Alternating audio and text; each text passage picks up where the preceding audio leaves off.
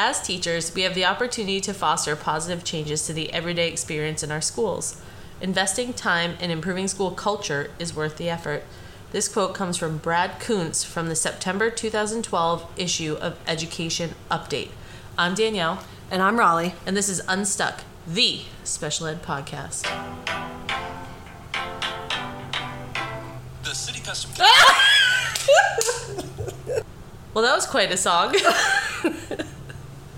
You know what? We get the free songs. We do. So sometimes it goes to the ad. In case anybody didn't notice that we weren't actually playing the music ourselves, creating the music ourselves. Or we weren't picking up Taylor Swift songs or something. I think we're actually allowed to as long as it's under a certain amount of seconds, like 7. Well, then I'm doing that in the future. You should. Yeah. You're maybe guess what song this is. You're a big T Swift fan. Oh yeah. These days. You only have 7 seconds. Guess what song this is. Yeah. This podcast is coming to you on a day that's had a lot of fits and starts. We have had a lot of attempts to start this. There's been some dog activity. There's been some laughing. There's been some tongue-tied. Another dog yesterday, and so it's proven to be a little bit challenging with 2 dogs in a house, one being a puppy. Mm-hmm. And we're on location. On location. Technically, we're not in the Nook. Not in the Nook. So it's been an entertaining hour and 15 minutes, but it is close to dinner time, so we're a little... a little punchy. Yeah, a little punchy. So, how are you? I'm good. We've been back to we're back to you and I. We've had a couple of interviews lately, That's so true. This is back to the way it all began, if you will. The way it was.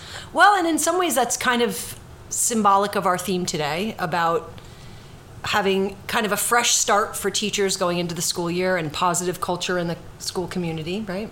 Yeah, I mean, I think it's that time of year again. I feel like it's a good time to talk about creating both a classroom culture and environment that's conducive to all students, but also that school culture piece, like how you, as an educator, can be part of that larger systemic school climate. Right. And I think obviously we're still in the midst of a lot of teacher shortages across the country, and people just kind of losing their appetite, zeal, motivation, passion for this field for a myriad of reasons, which, we don't have to get into all of those. But I think, kind of finding a way back to some baseline level where people feel really good about the work they do, and that comes from feeling like you are making a difference, you are supported, and you have the tools you need to be successful and to impact students' lives in a positive way.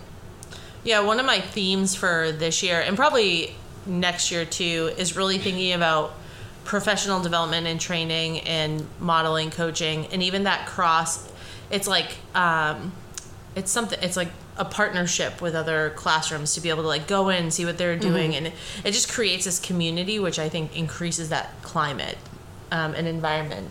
I mean, because I think for teachers it's hard to do it all on your own.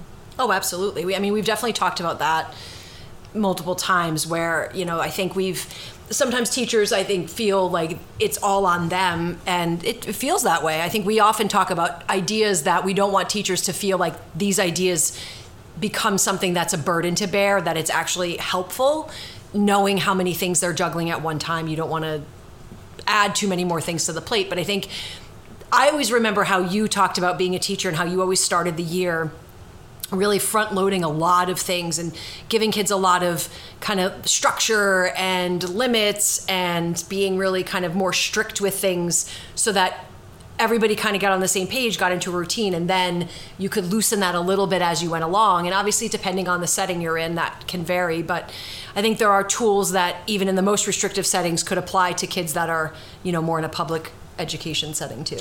Well, I also, in pre-K through, I would even say college, postgraduate, consistency, no matter what age you are, is helpful. Would you say it's key? It's key. Consistency is key. Maybe that's a quote we should have found today. Yeah. Oh, well. No. Somebody said that once. Some other day.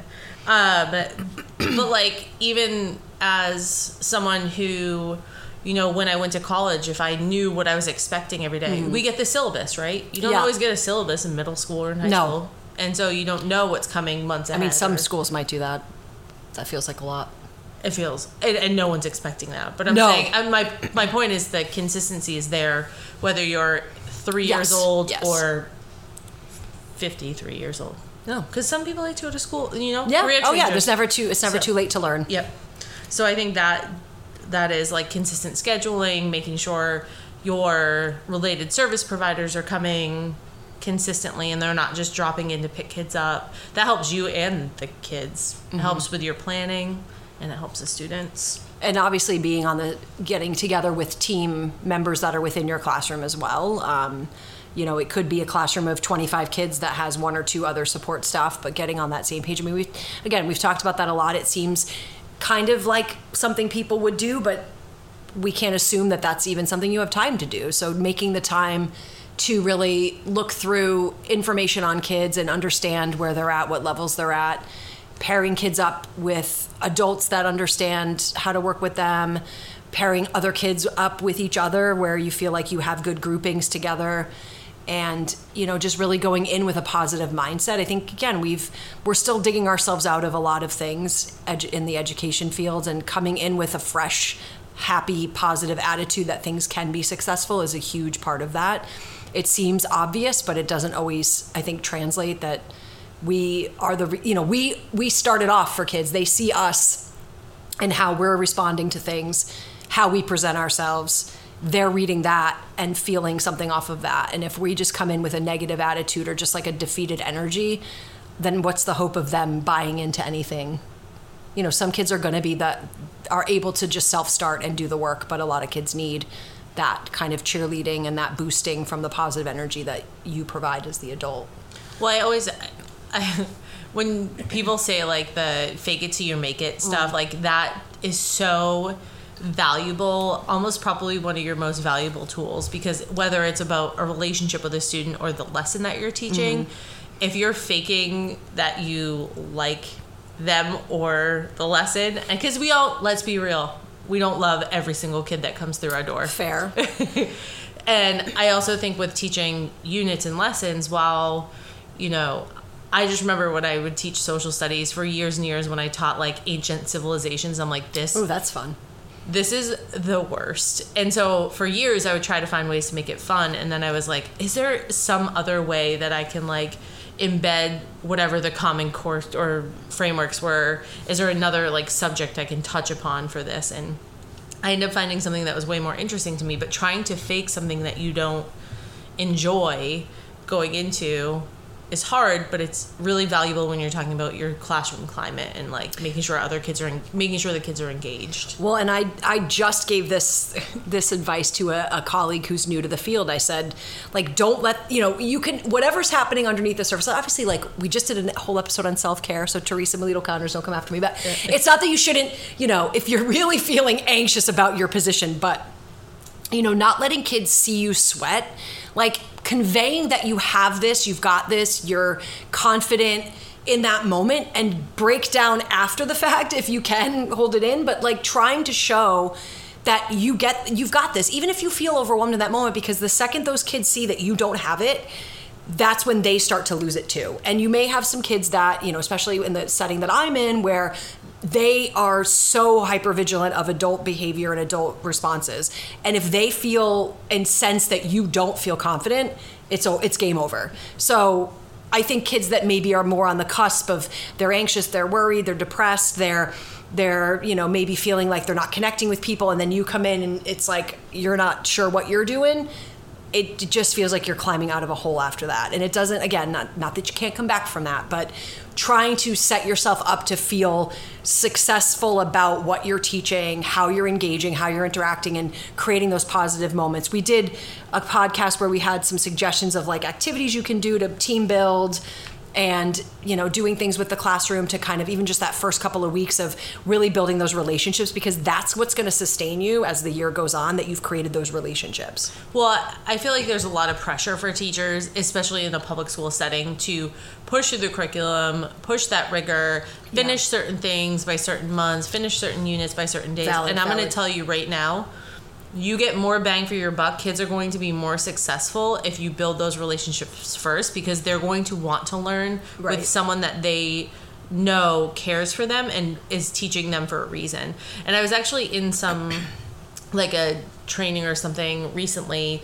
where that was like the exact point. It was like, if I teach the crappiest thing, but I have that relationship with kids, they're going to they're not going to say, why am I learning this? Yeah. Why am I doing this? Because even as adults, sometimes we go through our professional developments and we're like, why am I doing this? And it's really like, you're actually like, your subconscious is like, I'm bored, I don't want to do this. Because if you're really into the person, you're going to be engaged in it regardless if you're going to learn something or not. And so for kids to have that relationship, and building that in the first couple of weeks, I think is the most valuable thing you can do. There's a teacher that we're both very fond of that would be giving some really boring worksheet, and all these kids with, troubles and behaviors and all kinds of learning challenges were doing this worksheet. And it's like, how in the world did you get these kids to sit down and do this worksheet?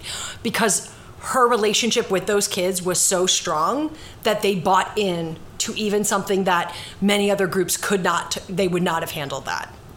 And I say this all the time, like, I'm less concerned with, all the skills you have as a teacher or an OT or a speech pathologist. I'm more concerned with how you build relationships, because that's where it really starts, ends, and begins and ends. Begins and ends. I guess it begins before it ends. So it begins and ends with how you relate.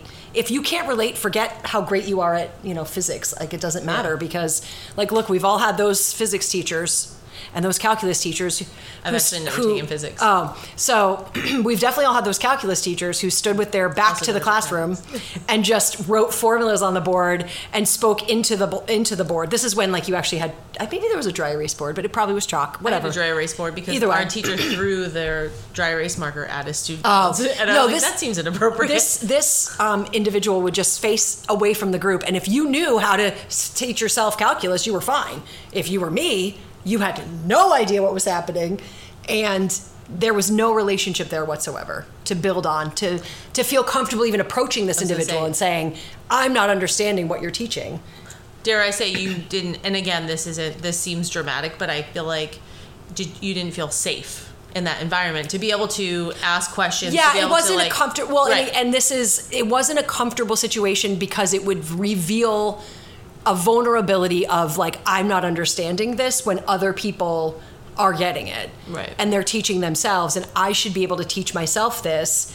And then, do you go to this individual and say, like, I'm not understanding you, I don't know what you're teaching, then that feels like a weird dynamic. So, well, maybe your calculus teacher could have his back to the wall if you mean to the class. If he had some accommodations set in stone in there, some natural accommodations. Well, it's so funny you bring that up, because I think, in sort of more of a mainstream general ed situation, you don't think of a lot of universal accommodations, especially in middle and high school. No, right. So, like, even just think, in full disclosure, this was a college class. Oh. But, sorry, but, you had to take calculus in college? Sure did. Can we, sidebar real quick? Yeah.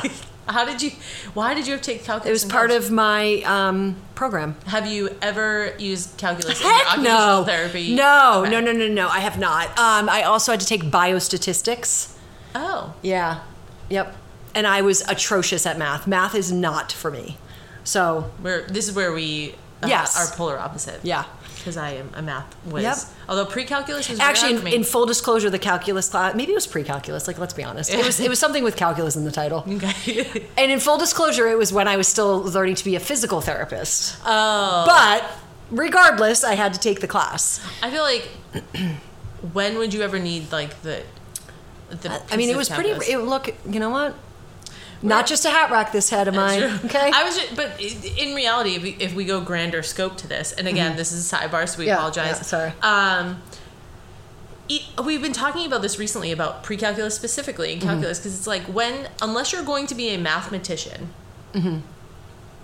when are you ever going to need calculus? Well, it's also like, you could offer me $1 million to tell you one thing I remember from that class. Same. I think I can remember. I don't even think I can remember the person's name that sat next to me.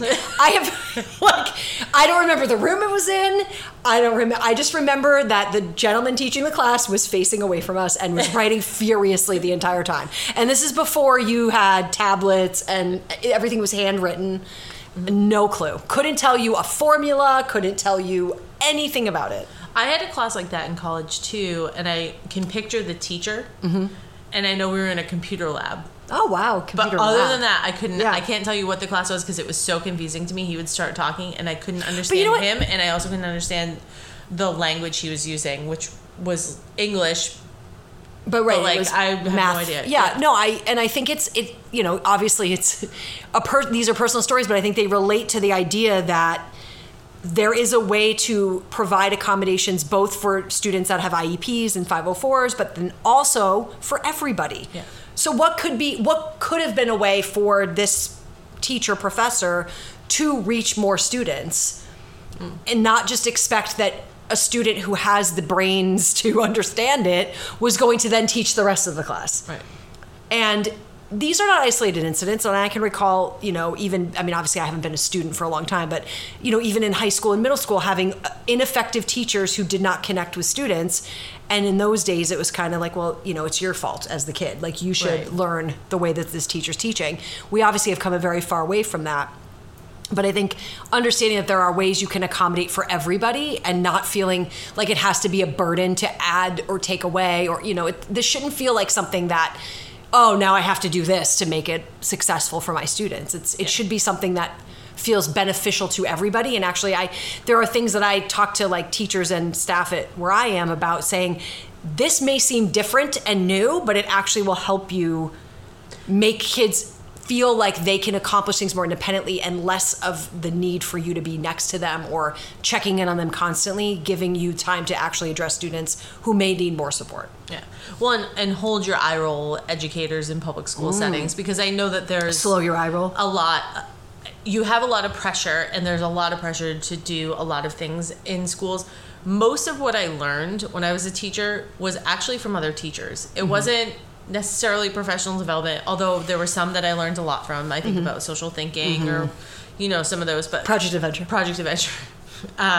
But most of what I learned and what I still take with me into my role today, just in a different way, was really from other teachers and all the instruction. And it really wasn't that hard to implement once I saw what they were doing. And I think that's where it's like really helpful to talk to the building administrators, the principals, and the leaders to say like, hey, we want to view and observe other classes and, you know, switch or however you do that. That time is very valuable because you can pick up so much in the moment versus like sitting in a 2-hour professional development, an hour in you're bored and saying like, when can I go get a water? Should I go to the bathroom now? Should I wait 15? I mean, that's what I do. Yeah, well. Like, there are cookies. Should I go get a cookie? Like, you know.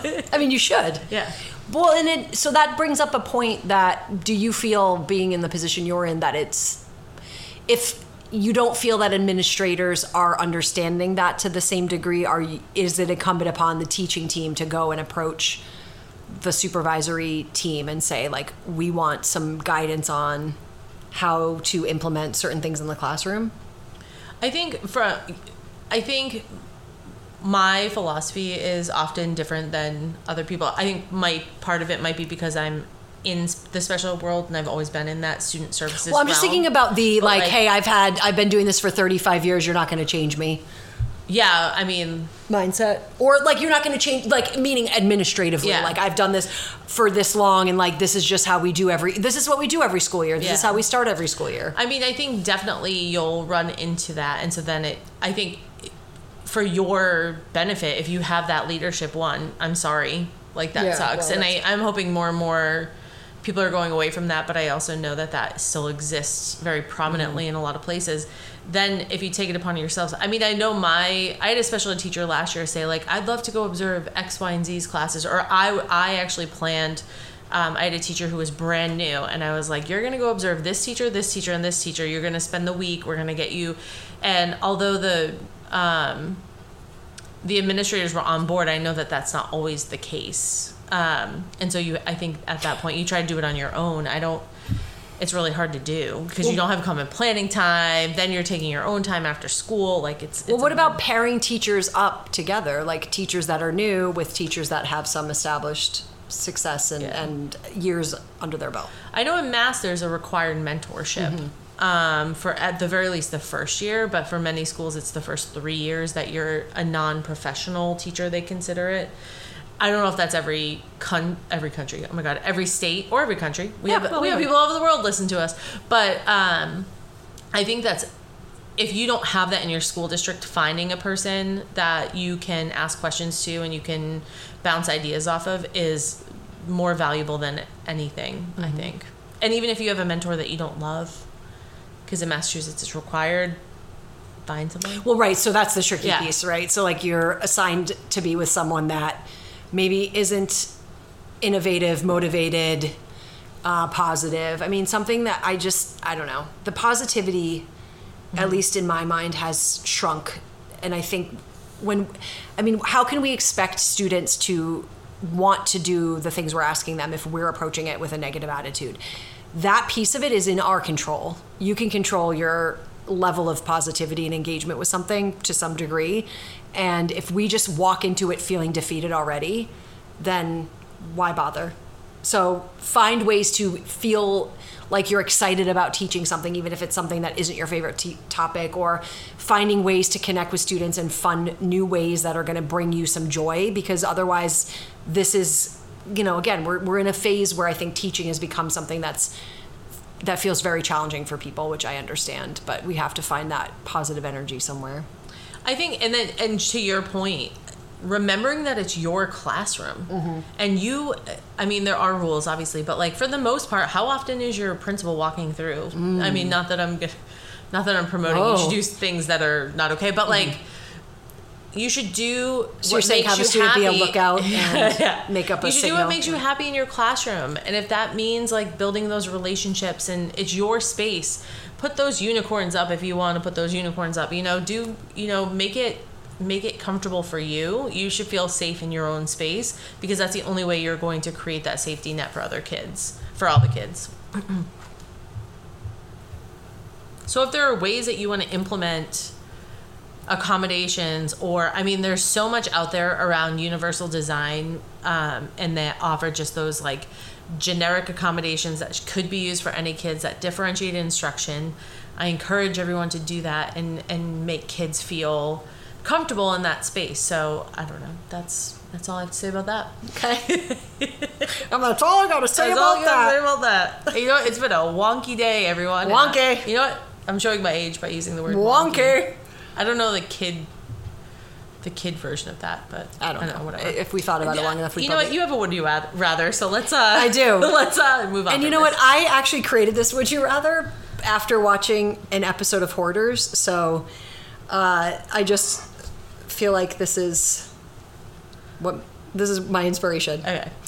Would you rather be the person who picks up dead animals off the road, or a mold expert? Oh, I do. I think I'd rather. I guess a mold expert. Does that mean I have to go into houses? Yeah, of course. To like check out the yes, mold? Like hoarder houses? Any house that has mold. I think I'd rather pick animals off. Wow. I think. I really feel like this this wear was like a mask. Well, you.